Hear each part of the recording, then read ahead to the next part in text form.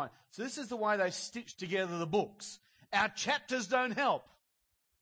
It's the way that the ancient scroll readers would have read that we're moving from one account into the next story, from one part of the grand story of God into the next story. Genesis 6:9. This is the account of Noah.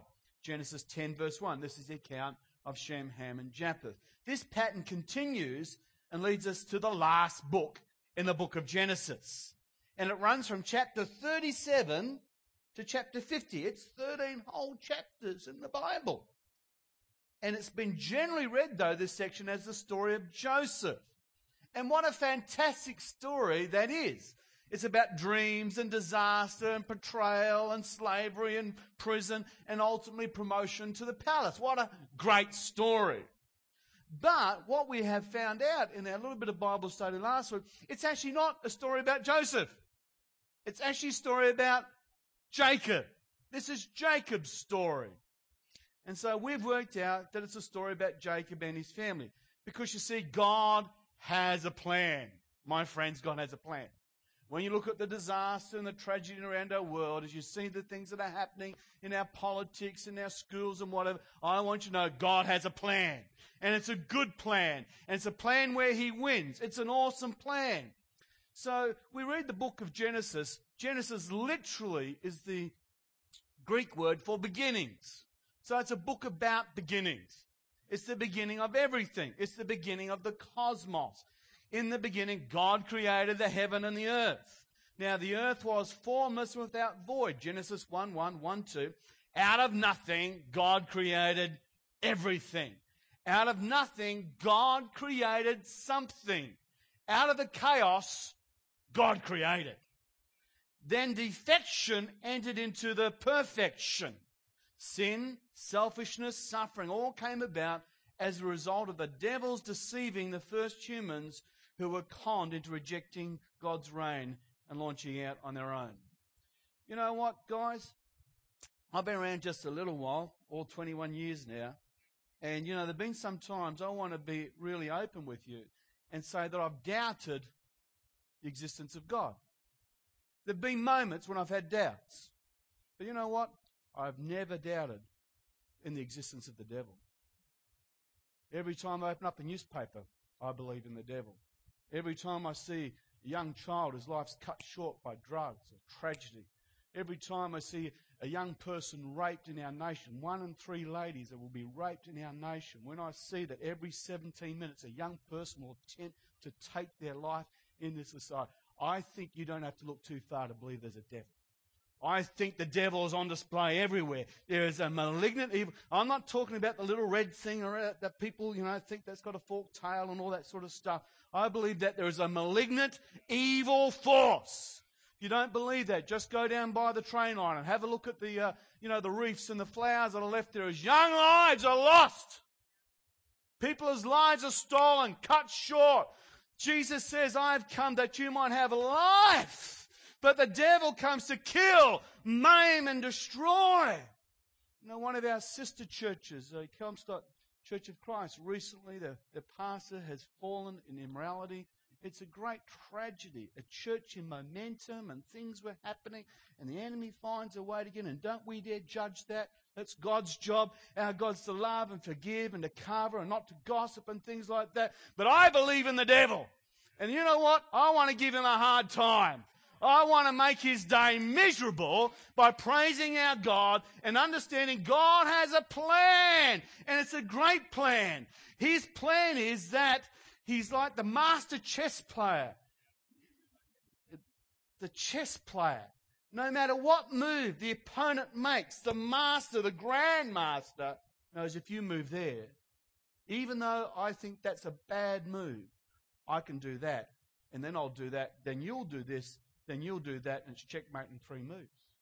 You see, that's the wisdom of our God. He created a perfect universe, and He saw that just maybe someone would move the pawn the wrong direction towards the tree of the knowledge of good and evil, and that He says, that's a bad move, that's a bad move. But even if my enemy does that, I can do this and I can do this. I can send Jesus Christ checkmate in 2 moves. Hallelujah. God has a plan. And his plan is to defeat the enemy no matter what moves he makes. God has a plan. And it's back there in the book of Genesis, the seed of the woman, say seed, would crush the seed of the serpent. It's a battle over seeds. And one day, the seed of the woman, prophetic language, talking about the Lord Jesus Christ, would crush the head of that evil, malignant, rebellious spirit called serpent, devil, Satan.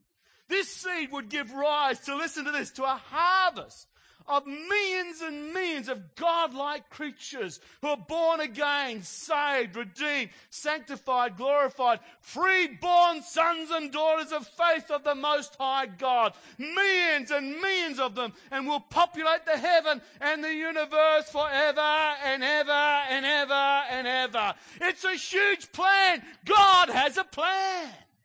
It's a great plan. So this Genesis, the book of firsts, the first day, the first marriage, the first sin, the first murder. And we could go on saying first. But it's a plan to work out the creation of the sons and daughters of the Most High God. God is building a nation of rulers. Out of the chaos, he's creating. He is able to keep his promises, and he's turning a bunch of nomads into a nation that will rule and become representative, cast a shadow down the ages of what God will ultimately do through the redemption of human beings. So last week we talked a little bit about the danger of partiality in families. You just don't go there. Love everybody in the family. Love them equally. The danger of family patterns. The danger of having a purpose on your life. And the meaning, because if God's got a purpose for your life, the moment you go against it, it's going to cause you trouble. Flow with the promises of God. Flow with the prophetic flow of your life, and you'll find life will go easier. If you pull against the reins, you're going to get a sore gum. Let God lead you. And so here we have this incredible passage, Genesis chapter 38. Which Simon did a wonderful job.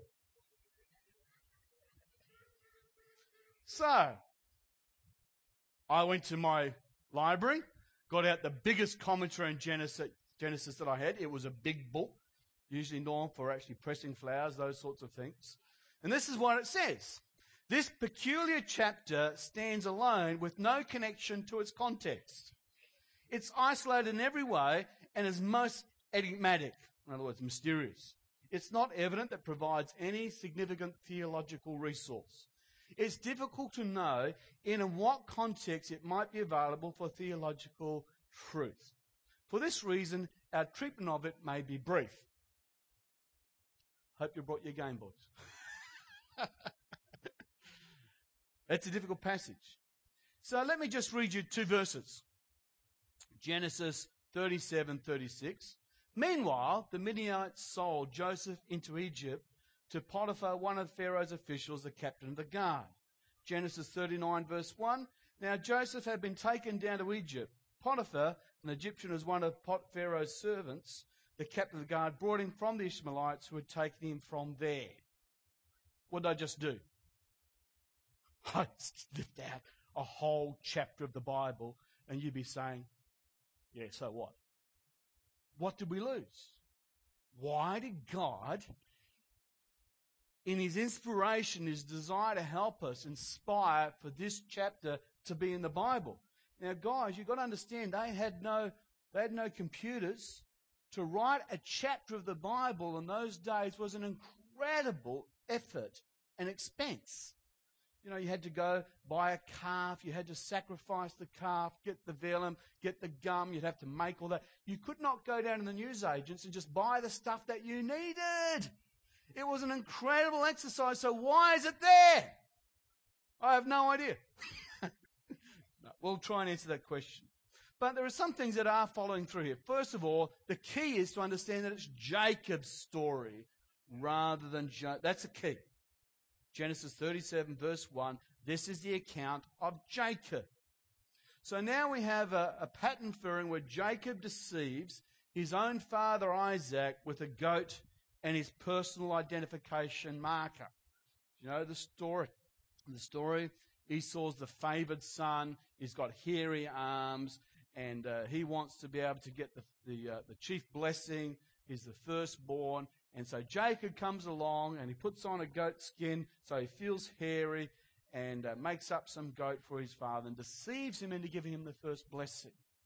Then we go down a generation, and Judah deceives Jacob now, 108 years old, with, again, using a goat and his personal identification marker, which is his coat of many colours. This beautiful coat that just signified him.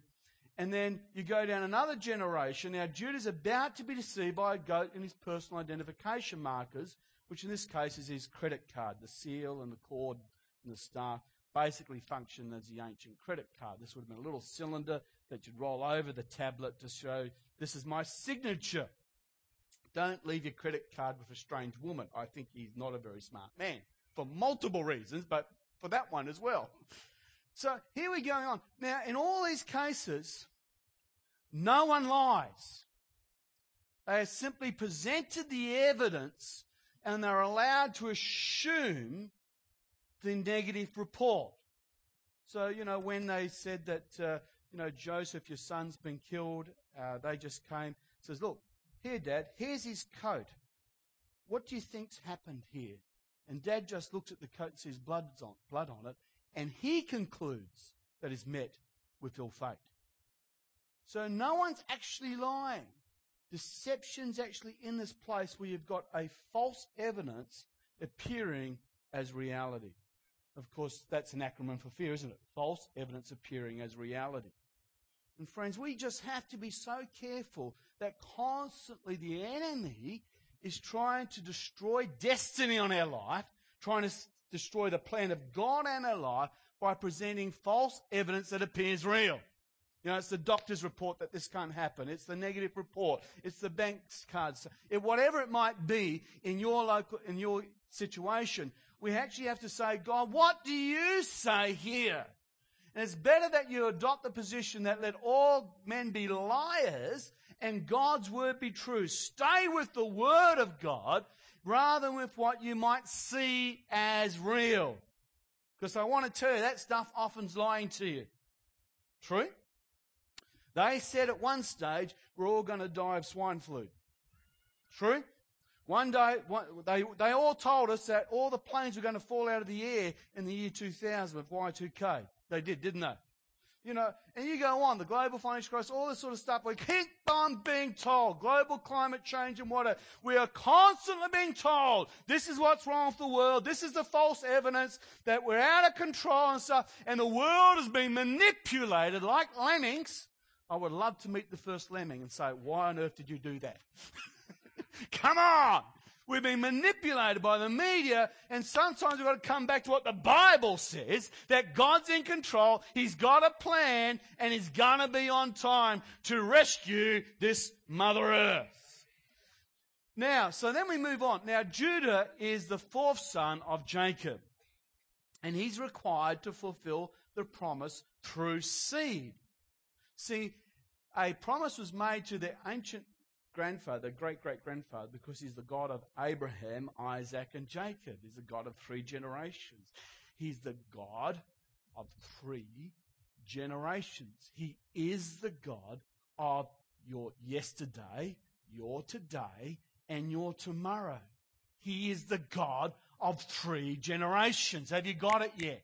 Are you listening to me this morning? He's just not interested in you yesterday. He's just not interested in you today. He is passionately, our God's passionately interested in your tomorrow and in your future. He is the God of, was the God of Abraham and is now the God of Isaac and will be the God of Jacob. He's always declared himself in Scripture to be the God of Abraham, to be the God of Isaac, and to be, He is our God. He exists outside of time, but we don't catch that sometimes. And so here's this promise. So Judah, he does something that most Australian boys don't do. He left home.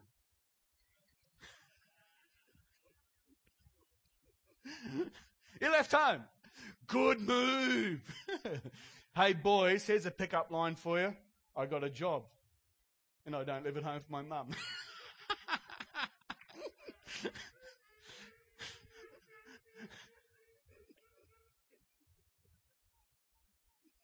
I better move on. I'm getting myself in trouble.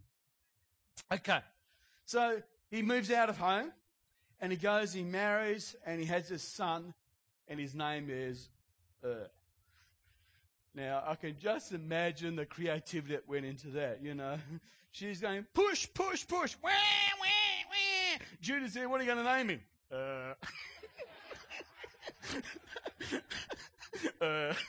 It stuck, didn't it? Poor kid. Now, we don't know about her, but we're told that he dies because of wickedness, that God killed him because of wickedness, and that his wife's name was Tamar. Or Tamar, we've anglicised a bit, but Tamar is probably a better way to say it. He has a second son called Onan, who refuses levirate marriage to Tamar. Now, levirate marriage is a peculiar concept to our Western minds. But if you go to many countries today, the levirate marriage comes from the Latin lever, which is brother. Is still popular, is still practiced in many places, particularly in Africa today, parts of Asia. Where you don't have social security, you know, hereditary rights are incredibly important because ultimately that's your means of surviving. Yeah, unless you've got a family to look after you, you die out so very, very quickly. And so today, even in Africa, if a husband and wife are married and there's a brother close by and the husband dies, then his brother is required to marry his wife. And the children that she has to that marriage will be considered her brother's children. So you see what's happening? The inheritance rights will still be passed on, even though it's a slightly different genetics are going on and stuff. And in Africa, it's an incredible problem because what's often happening, men being a little bit more promiscuous than the women, have contracted HIV many times. They die of HIV.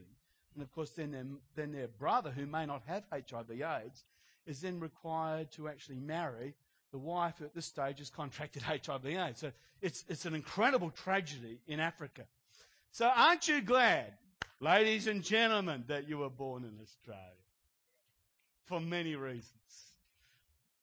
So here it is. Now, if you go to Deuteronomy chapter 25, verse 5, you'll actually find that levirate marriage is codified in the Old Testament by Moses. However, it's an option. If the brother doesn't want to marry his sister-in-law because for whatever reason he doesn't like her, he's worried about what's going to do, then he had the ability to opt out. It wasn't a necessity that he had to do. But what Onan does was, he actually marries the girl, so outwardly he's doing the right thing, but inwardly in the marriage bedroom he's doing the wrong thing. So what he's wanting to do is to take the benefits of levirate marriage without living up to the responsibility of it. And so God was very displeased with him as a result of that. So Onan took advantage. Can I say to you, sex without taking the responsibility that goes with it is something God's not happy about. Sex is meant to have the future totally in focus. When sex is just on the now and not on the future, we are taking it to places that God never ordained. So this leads us to this fascinating subject known as the sin of onism. And you came to church today. The sin of onism, the wasting of seed. The Greek word for seed is sperma. Now, the wasting of seed is not condemned in Scripture at all. From Genesis all the way through to Revelations, there is nothing there about the wasting of seed at all. Yet the Bible is incredible. I feel like a blind javelin throw at this stage. I'm not going to break any records, but I have everybody's attention.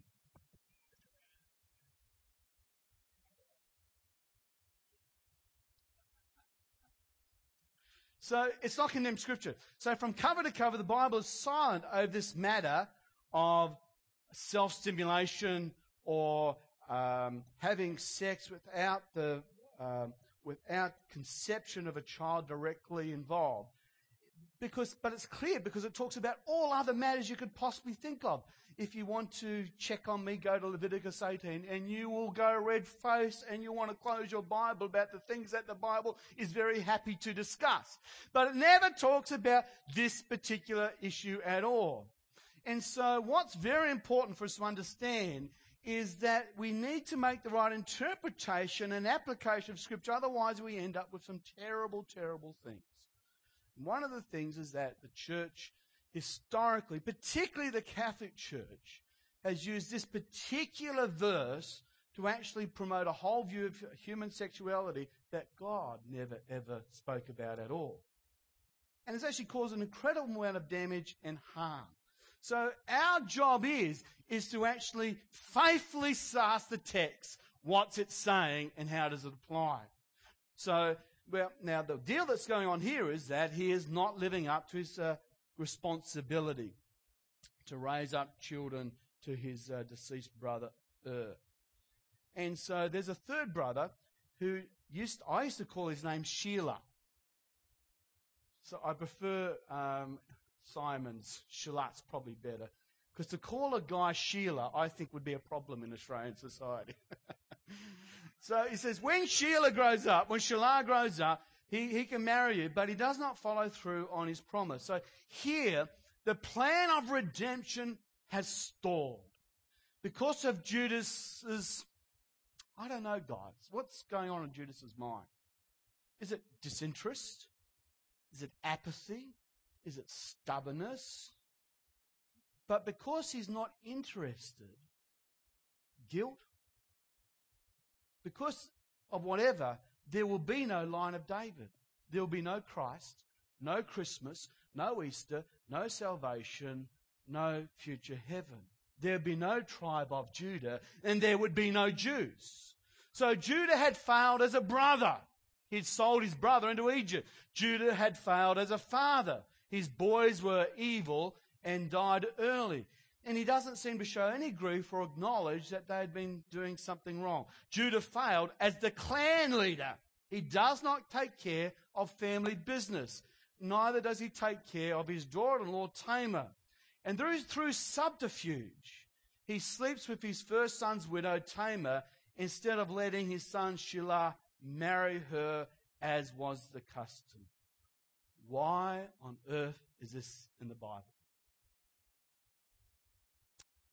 Well, I think it shows God's determination to fulfill his promises. He will bless the world through this broken, busted, bruised family, in spite of them. No matter what their failure, no matter where their address is, this little motley crew, this little group of nomads, these refugees of an ancient bygone day, God has says, out of you will I call forth greatness. Out of you will I call forth the kings of the earth. Out of you I will call forth the Messiah. In Genesis chapter 35, verse 11, this is the prophecy given by God to Jacob. He's just come across the brook Peniel. He's now come to the place that we now call Bethel, the house of God. He's had a rest on a pillow. He's seen the angels going up and down from heaven. And this is what God says to him. He says, I am God Almighty. When God stands up on your address and says this, Gary, I am God Almighty. Listen to what he says. When God turns up on your day and declares, I am God Almighty, he's saying, I'm about to do something. I am might. I am strength. I am going to do things. He says, Jacob, I am God Almighty. Be fruitful and increase in number. The book of Genesis, the original blessing given to human beings, was be fruitful and multiply in number. It's still the same plan. Hey, it's widened a little bit. It's getting, the tributaries are growing and so, and it's still the plan today. Can I say to you today, if you've got an ear to hear what the Holy Spirit's saying to the church today, He's saying, I am God Almighty. Be fruitful, Church of Jesus Christ, and increase in number, Church of Jesus Christ. I thought that was worth an amen, that one. I thought that's what God's saying to the church today. And we would often look at our family, our brokenness and our bruising, our batterness and stuff, says, God, you've got the wrong family. How can you use a little church like us to actually shape the world? How can you use us to increase and to fulfill your promises? I want to tell you how, because He's God Almighty. He's the God Almighty. And when He declares, be fruitful and multiply, nothing can stop that. But He goes on to say to Jacob, a nation and a community of nations will come from you, and kings will come from your body. The land I gave Abraham and Isaac I also give to you, and I give this land to your descendants after you. That's what God said to Jacob. Then this is what He says to Judah. In Genesis chapter 49, verse 8, here is a prophetic word over Judah. Judah, your brothers will praise you. Your hand will be on the neck of your enemies. Your father's sons will bow down to you. You are a lion's cub, O Judah. And you return from the prey, my son. Like a lion, you crouch down, you lie down. Like a lioness, who dares rouse you? The scepter will not depart from Judah, nor the ruler's staff from between his feet, until he comes to whom it belongs. The obedience of the nations is his. The scepter, the very thing he left in the hands of his daughter-in-law, the sign of his authority. God says, I'm giving it back to you, and it will never leave you till Messiah comes. Hallelujah. Hallelujah. God's going to keep His promises. Hallelujah. And if you've had a prophetic word over your family, I would ask you to guard it, to watch it, because God is able to complete His promises. God will fulfill it.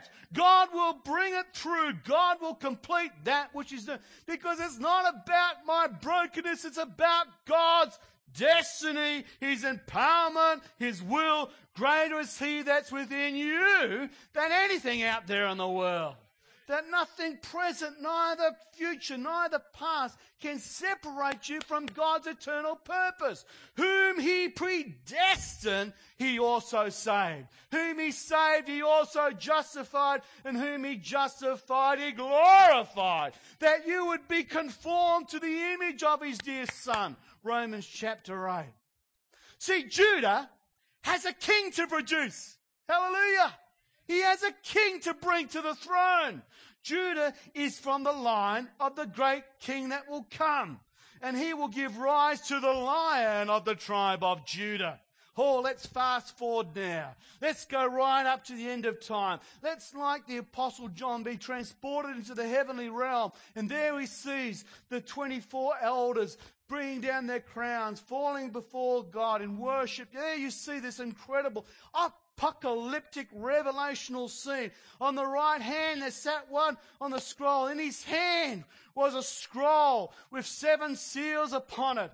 And there's a mighty angel proclaiming, who is worthy to break open the seals and bring an end to the world, bring justice and to wipe out tragedy and to bring God's kingdom to the earth? But no one in heaven or on earth or under the earth could open the scroll or even look inside of it. And I wept and wept because no one was found to be worthy to open the scroll and look inside. And then one of the elders said to me, do not weep. See the Lion of the tribe of, the Lion of the tribe of, the Lion of the tribe of, the roots of David has triumphed, and He is able to open the scroll and to wind up all of church history. My friends, why is Genesis chapter 38 in the Bible? It's because God will use broken, battered families, and in His unsearchable way,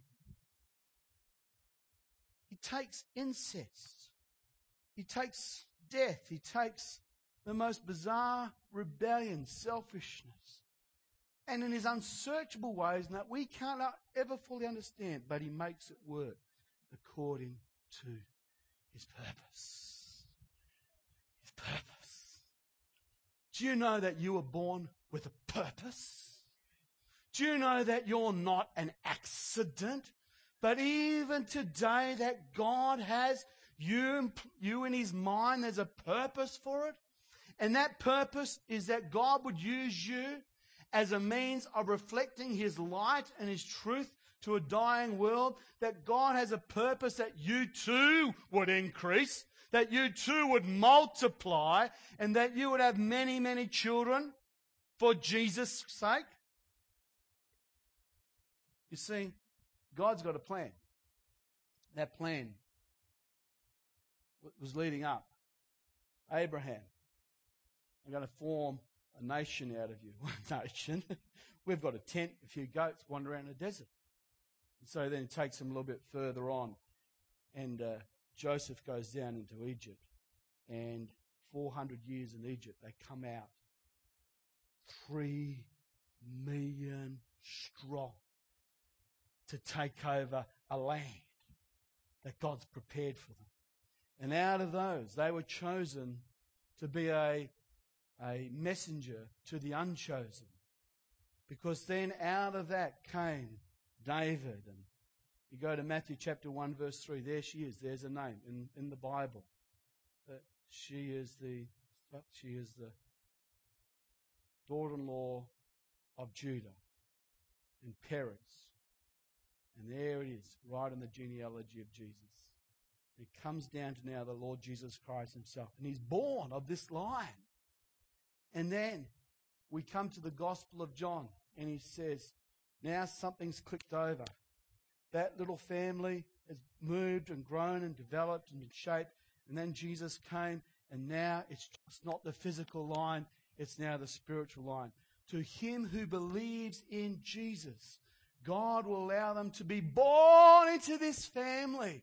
Not by blood, not by will, not by human design, but spiritually. And now we have these people now, Christians, little Christ, who are born again. You are sons and daughters of Abraham, children of faith. We can trace your hereditary line all the way back to Judah today. We are born anew in him. And God wants us to continue to grow and to develop. This morning, I just want to say to you, family is so important. It's so important. And, you know, I don't know about your family. I know about my family. And there are times when we are highly dysfunctional as a family. You know, my mother-in-law married my sister-in-law's brother's father. It's almost illegal. And the son married the sister-in-law of my sister. So the father and the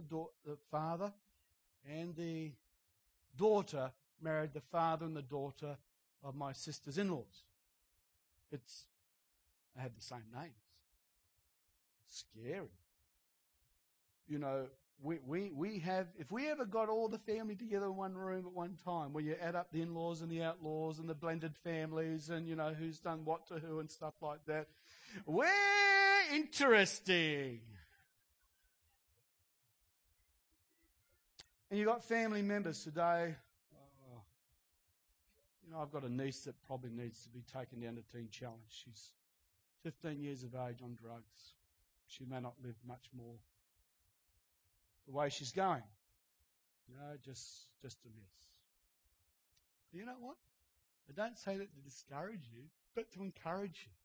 Because this book says God uses the most busted, broken families in the world to build kingdoms, to build kings, to rule the world. What a wonderful God we serve. Now, we've got to cooperate. We've got to say yes to Jesus. We've got to show up and let God have his way in it all. But we have a God that will use families. This is the promise of God, that through your families, the nations of the earth will be blessed. May I pray it over you today that through your family, the nations of the earth will be blessed. You know, in marginal ways, we do that through outreach and missions and, incredible things. $6,000 for World Outreach just a couple of weeks ago from a little church like this. Amazing stuff. But let's understand, if God said something over your son or your daughter, over your parents or whatever, we need to pray into that. We need to hang on to it. We need to trust God will bring about His word, because He does. He does. He does. So, I wonder if you might stand with me, we'll pray. I'll have the musicians up.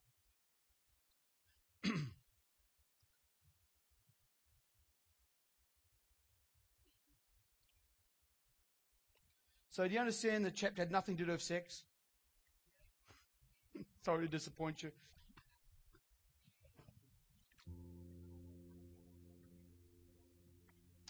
Jesus.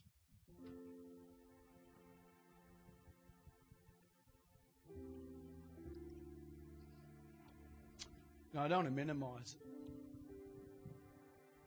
it. The stories of a young lady as a widow in such desperation, she takes extraordinary means to try and fix things. We've got a man who's shamed terribly by a moment of his humanity, doing something that he probably really regrets. We've got brothers who so dislike each other that they don't talk to each other. They're actually prepared to kill each other. We've got lying going on. We've got deception. We've also got these patterns going from generation to generation to generation. And it's not my purpose now to talk about generational curses. I don't believe in generational curses. Because if you dig below it, it's actually saying that's being passed on by the sperm. And I just don't think there's any theology for it. If you really dig under it, that's what they say is going on. But patterns can form. Patterns can form. What a difference it would have made if the first time I saw my mum and father have a fight, instead of my dad throwing things at my mum and my mum taking to the bedroom for 3 or 4 days of depression. I wonder if you would have just said, "Hey, honey, will you kneel with me? Let's just pray."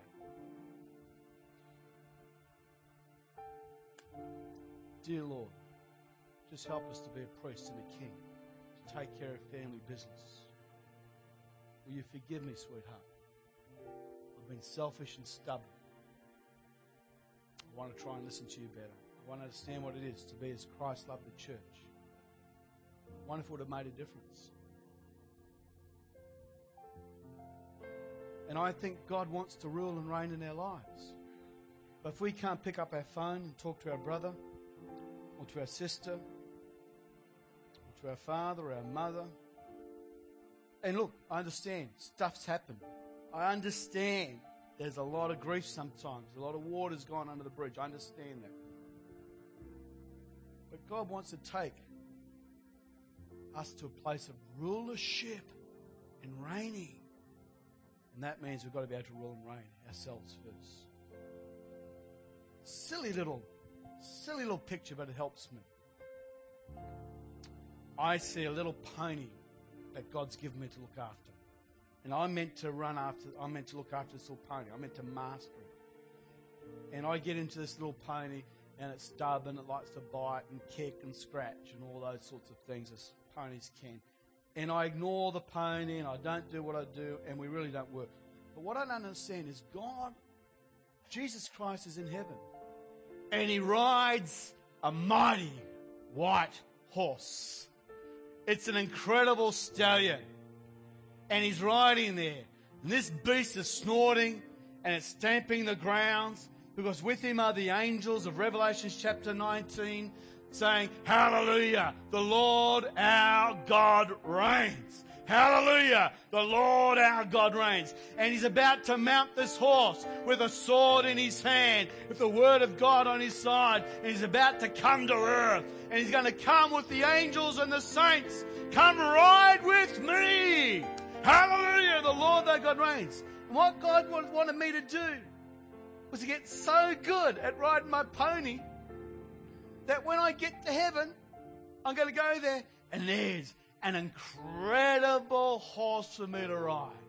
Because Jesus and I are going to ride back together in victory as kings and priests and rule over this earth. Friend, your life is your little pony. How you handling your pony? Are you looking after it? Do you have it controlled? Are you managing? Are you getting good at that? Because that's the thing. If you master that, then the more comes. It's a silly little story, but it just works for me. So, Father, we're going to pray for families right now. Why don't you take the hand of someone next to you right now? Jesus, help us, dear God. Families, dear God. Families. Lord, even in our own street, Lord, the damage and destruction that's happening in families. Lord, we see the enemies work everywhere where we look. Where families being pulled apart. Relationships are being stripped into ugliness, dear God. Lord, we see abuse and poverty, Lord, everywhere. And Lord, some of it's not too far from us. And Lord, we just ask right now, by the power of your Holy Spirit, that you'd pour out your blood, Lord, upon our consciences. Lord, by the power of your Holy Spirit, you'd heal us to that place, Lord, where we could forgive and reach out. Lord, send the email, Father. Lord, write the card, Lord, whatever it is, but we would take a step towards reconciliation and then ruling, Lord, in our own family, in our own place, dear God. Lord, out of that there could be increase and multiplication. Father, I pray for families. Lord, as Job would offer up a sacrifice every day for his family, Lord, just in case. Lord, I thank you that you stand before the throne 24 hours a day, Lord, interceding for the families that are represented even in this place. Lord, bind them together with cords that cannot be broken, dear Lord. Lord, with purity, with passion. Lord, we just want to renounce selfishness, Lord, and learn what it is to live for the other. Lord, help us to be Christian, Lord, not only in church, but also in the home, in Jesus' wonderful name. Can you say amen? Can you say amen? Can you say amen? Can you say amen? Thank you, Lord Jesus. Thank you, Lord Jesus. Thank you, Lord. You know, the book of Matthew talks about how the Son of God went forth throwing seed into the field. And up came good wheat. And then his enemy went in and he threw bad seed. And up came all these tares and all this bad stuff. And the servants then asked the owner of the field, what do you want us to do? He says, leave it to the end until I rip them out. I want you to know that God went into the world and he put good seed. Good seed. God does good. Amen? He put good seed into the soil. And then an enemy came, we know him by the name of Satan, and he sowed bad seed. God doesn't do bad. God does good. Amen? There's an enemy. There's the enemy of our souls, the enemy of God who came in, and he's now messed up the world. True? And God says we're going to leave them side by side because I don't want any wheat to be put up accidentally. I don't want any of the good stuff to go and to be wasted. So God has a plan for your life. If you've not yet found God's plan for your life, the very first thing you need to do is give your life to Jesus Christ. The Bible says that all of us have fallen short of God's perfect standard. So you may not have messed up like I did. You might have got 97, but you still didn't get 100. None of us are good enough for God because He's perfect. Absolutely perfect. And so God's made a way. Religion is about man's search for God, and genuine Christianity is about God's search for man. Religion's about us trying to find God, and when you find God, then you run from God. But Christianity is about God finding you, and when He finds you, you find Him and you embrace Him. If you don't know Jesus Christ yet as your personal Saviour, if you've never taken that first step to invite Him to come and live in your life, for you to become one who's been born into this family, so that your great-great-great-great-great-great-great-grandfather would be Judah, then I want to give you that opportunity this morning. Just for a moment, you just bow your heads and close your eyes. Just want a moment of privacy. If that's you this morning, you'd like to say, Pastor, would you pray for me? It would be my joy, my privilege to pray with you. We don't want to embarrass you. We don't want to not ask you to join a church, but we are asking you to join a family that you'll live with forever and ever and ever. If that's you this morning, I ask you to do something really very brave. It takes a bit of courage, a bit of guts. Just slip your hand straight up in the air, hold up there till I see it, and I'll ask you to put it down. If that's you this morning, God bless you. Bless you. God bless you. Thank you, Father. I pray that, Lord, you'll send us out rejoicing. Understand, Lord, it's your will that our families be redeemed and fulfill the plan and the purpose that you have on their lives. And everybody said, Amen. God bless. We're going to have a song to finish with, but I want to dismiss you for the rest of your Sunday. Remember, 5 o'clock, 5 Live is our leadership thing. We do have a prayer team here today, and they'd love to pray with you for miracles. We see incredible things happen all the time. Miracles. Every time we pray for people. So I'd love you to come out to the front. If you have need in your life for prayer, we'll be here. So